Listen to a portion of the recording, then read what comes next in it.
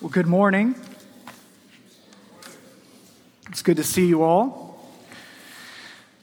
We are going to be in Psalm 29 this morning. Psalm 29. A few months back, when we were looking at the preaching calendar, we had planned to take this week off from our series looking at the lives of the prophet Elijah and the prophet Elisha in 1st and 2nd Kings. But we're actually going to focus on a significant part of their story. We're going to look at the backdrop to the lives of Elijah and Elisha in Psalm 29. It's in your worship guide. It's also in the worship guide, the digital one on our website. You can find it there. During the pandemic, there have been many things that I have missed.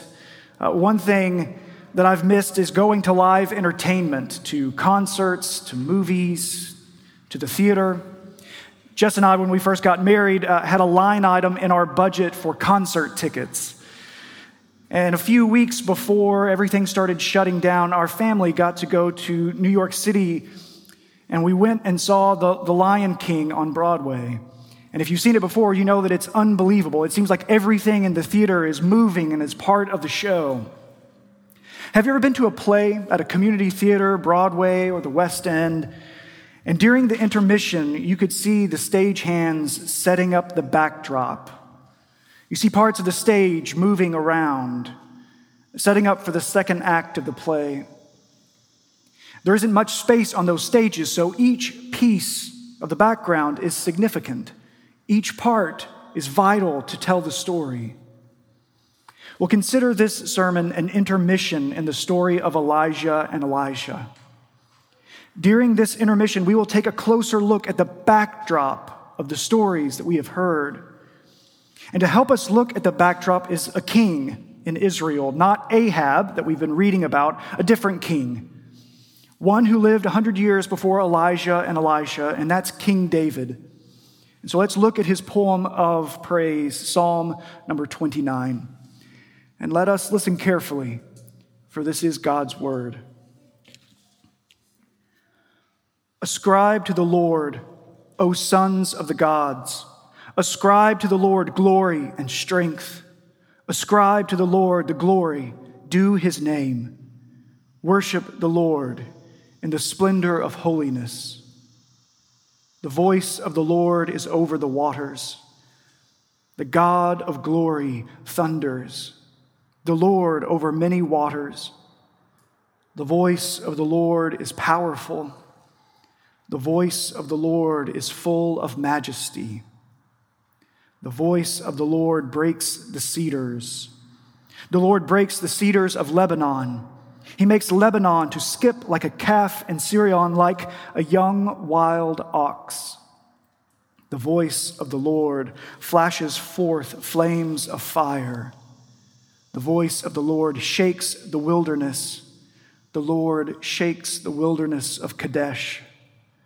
The voice of the Lord makes the oaks to whirl and strips the forests bare.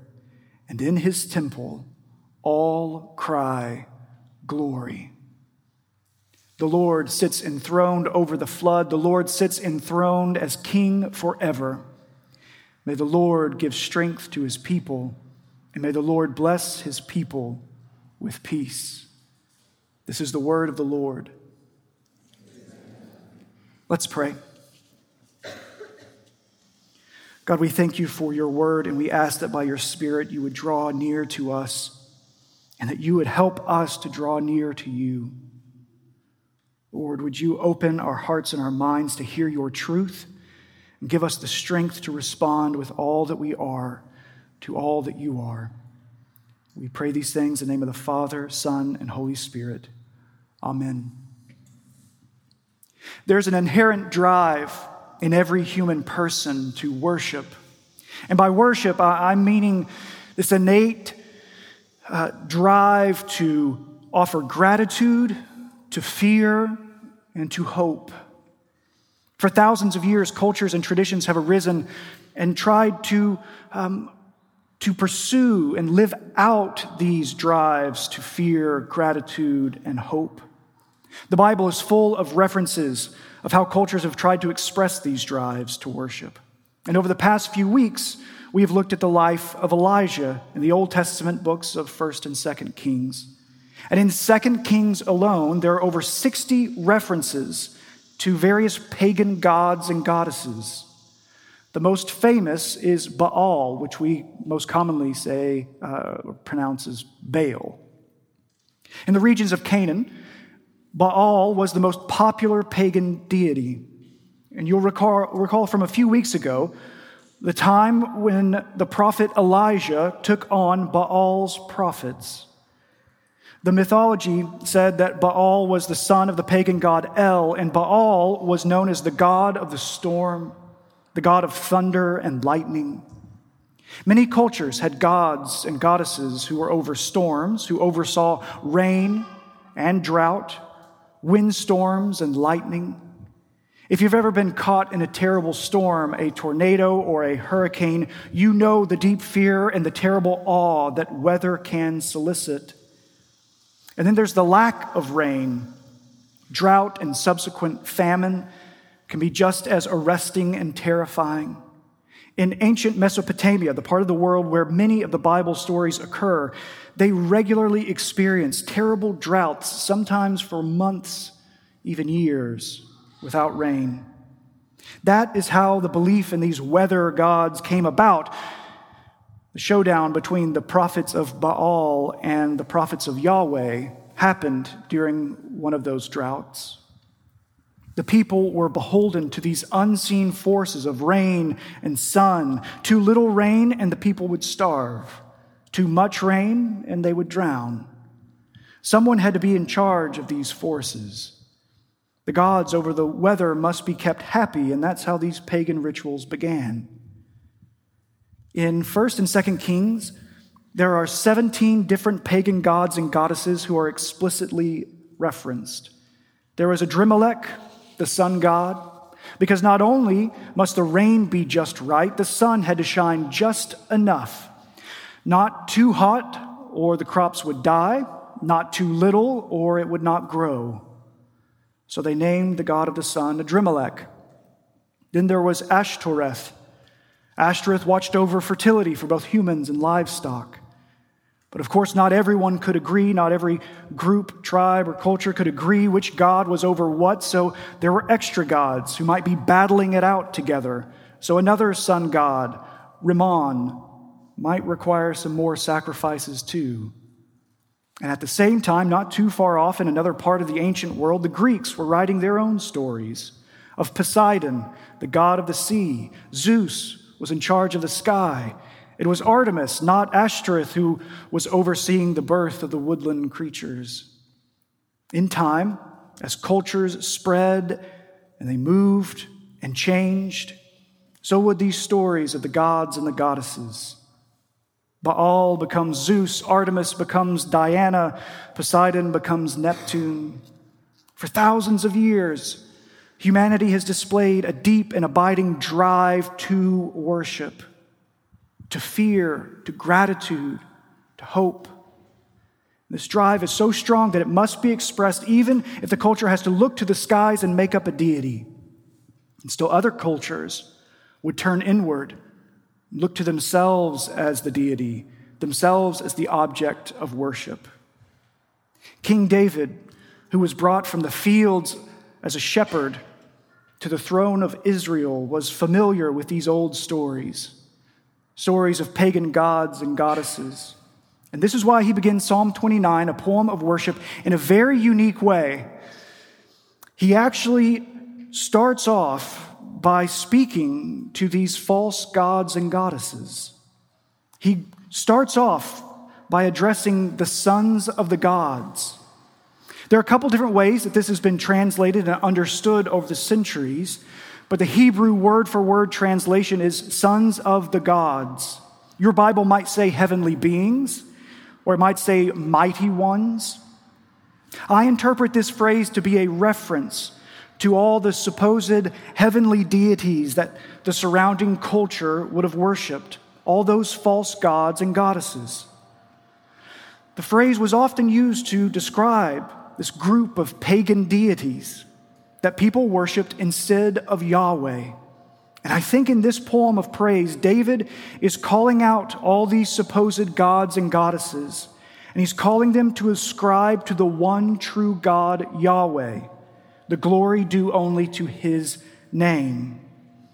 David is commanding all of heaven to bow down before Yahweh, the only true God. You'll notice in your Bibles and in your worship guides of the passage, the word Lord with all capital letters. That's distinct from the other times where you see it capital L and the rest lowercase.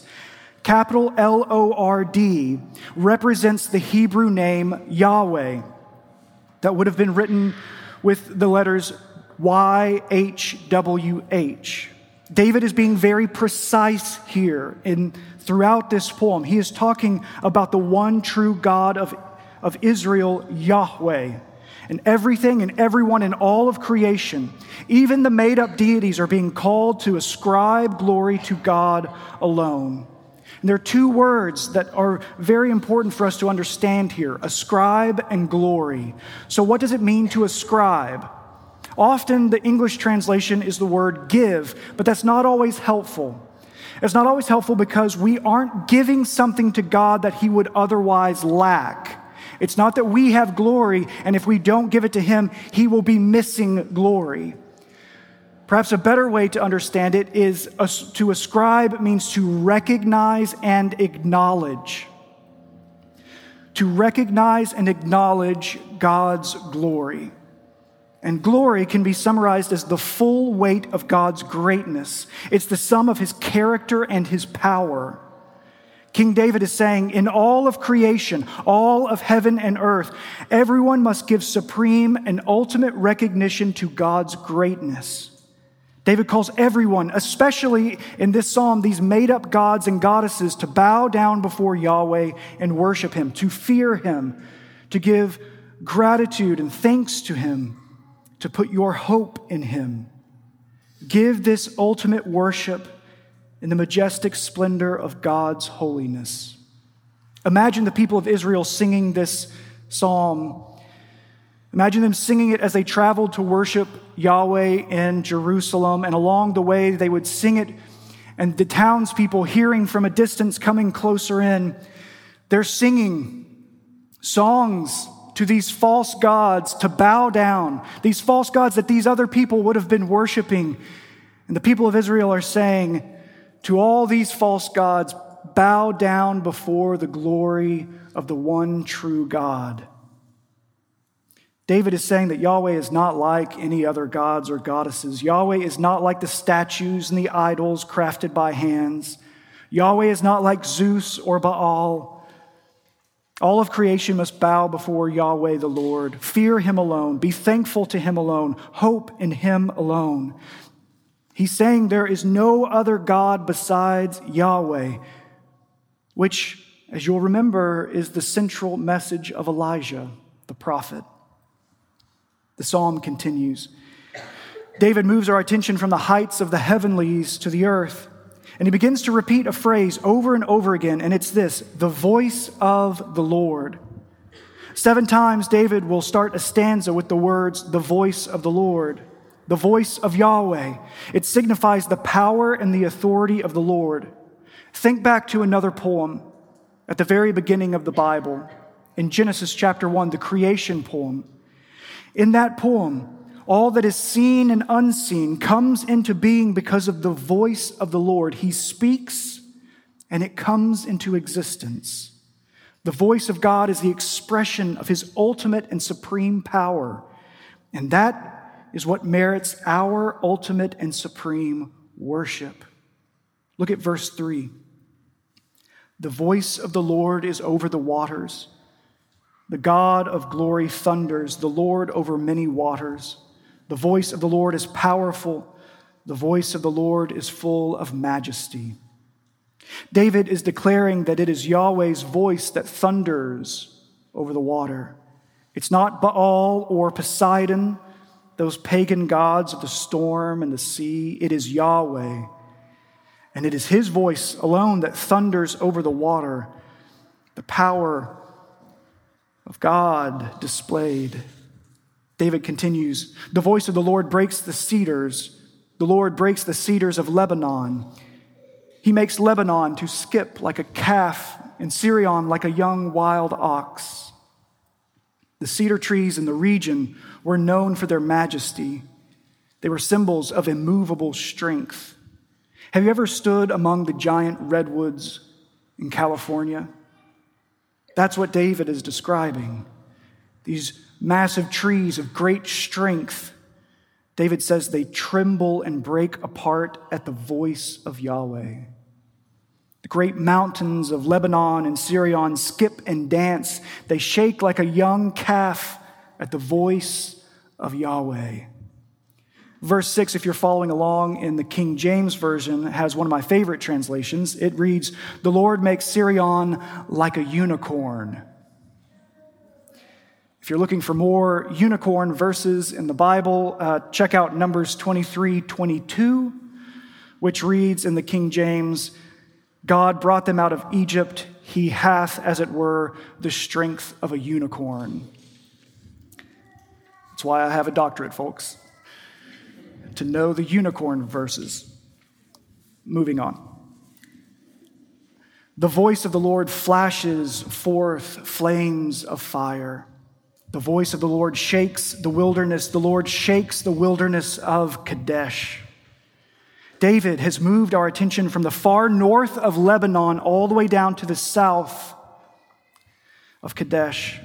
He's demonstrating the expanse of the Lord's power, shaking the wilderness, flames of fire, where different gods and goddesses throughout that land were known for one power. They were the God over the flame. They were the God over the lightning, God over the waters. David is saying he is God over all of it. Yahweh alone, his voice covers it all. The voice of the Lord makes the oaks whirl. Some of your translations might say the deer give birth. If you want to talk about how you can get those two different translations from the Hebrew, the nerds can meet back here afterwards. We can talk about it. It has to do with vowels, but we can talk about it later. But the voice of the Lord makes the oaks whirl and strips the forests bare, and in his temple all cry glory. It is the Lord who brings the wind, strips the forest bare. Not these false gods and goddesses, it is the one true God. David closes his song of praise, saying, "The Lord sits enthroned over the flood." The first reference to flood since Noah in the Old Testament. The Lord sits enthroned as king forever. May the Lord give strength to his people. May the Lord bless his people with peace. The temporary King David declares that Yahweh is sitting enthroned as king forever. The Lord is not going anywhere. He will never lose his throne, and his power will never diminish. So, that sounds great, you say. This is interesting. It's like a Classics 101 class, but you might be saying to yourself, I don't worship pagan gods. And what difference does this make for me today sitting in a parking deck? Well, that's probably true. You probably don't worship Zeus or Athena or Diana, but I want to ask you honestly, and for you to answer honestly in your own hearts and minds. Who gets your worship? Who receives your fear, your gratitude, your hope? It might not be the gods and goddesses of the ancient world, but does the Lord God receive your true worship? The backdrop to Elijah and Elijah was mass confusion. People were in chaos. Is that familiar to anyone? Any confusion this week? Any chaos this week in our world? Our country, your classrooms or offices, workplaces, homes, friendships, family. Any chaos or confusion there? The people in Elijah and Elisha's time were people in the chaos of misplaced fear, misplaced gratitude, misplaced hope. It is misdirected worship. So what about us? Who gets your fear? What sets you trembling? What brings you low? Your failures? Your reputation? Your bank account? What causes you to wake up in the middle of the night and not get back to peaceful rest? What sends you spiraling to be short with your friends or family or to raise your voice with a person you love? What do you really fear? Because what you fear tells what really has power in your life. Who receives your gratitude? Where does your thankfulness go? Often, when we don't direct our gratitude outward, it ends up going inward to ourselves. And we are the reason that things are going well in our life. It's our own hard work that deserves the credit. But here's a helpful test. Do you regularly feel unappreciated? Do you note every time someone doesn't say thank you? Does that take up a big part of your thinking? Then I would encourage you to check your gratitude to the Lord. Because it is nearly impossible to express gratitude to the Lord when we are consumed by the ingratitude of others or we are focused on gratitude toward ourselves. So where do you put your hope? Because either we hope or we give in to hopelessness. Where is your hope? When you feel the ache over how things are now and you long for change, what do you believe can and will make things change? Is it your skill, your plans, the election, the economy, the culture? What's ever going to bring justice that we need? What will bring mercy? What will bring peace? King David ends Psalm 29 saying that the Lord will give strength to his people. The Lord will bless his people with peace. But how? Through the King that is on his throne forever. Through the voice of the Lord that speaks his peace and strength over his beloved. Yahweh brings his holy peace, his shalom, to his people. And we need that strength. You need that strength. And we need that peace. You need that peace. And it comes from Christ, the eternal King. The voice of the Lord is Christ himself. And the King is Christ who is seated on the eternal throne. We read in the New Testament letter to the Hebrews, it begins with these words, "Long ago, at many times and in many ways, God spoke to our fathers by the prophets, like Elijah and Elisha. But in these last days, he has spoken to us by his Son, Jesus, whom he appointed the heir of all things, through whom he also created the world. It is Jesus who is the radiance of the glory of God, the exact imprint of his nature, and Jesus upholds the universe by the word of his power. After making a purification for sins, he sat down at the right hand of the Majesty on high. He took his throne." Our promise, David reminds us in Psalm 29, is that this eternal King blesses his people with strength and peace. That is how we endure and persevere through the chaos of life. Through the strength and peace of our King Jesus. That is our hope, our eternal hope. And we need that hope. Because just like the backdrop for Elijah and Elisha, we too live in a chaos of misdirected worship. We are tempted and pulled to lives that worship the wrong things. But what all the prophets like Elijah and Elisha were pointing to, the one God who is due our wholehearted worship, who deserves our eternal hope, our supreme gratitude, our holy fear, those prophets were pointing to Jesus. The drive in all of us to offer our gratitude, our fear, our hope, the drive that dreamed up hundreds of gods and goddesses throughout the centuries, that drive has a place where worship is truly due. And in all of this, the call to each one of us today is to ascribe, to recognize and acknowledge the glory, the greatness and graciousness of God, Father, Son, and Spirit. Let's go to him in prayer.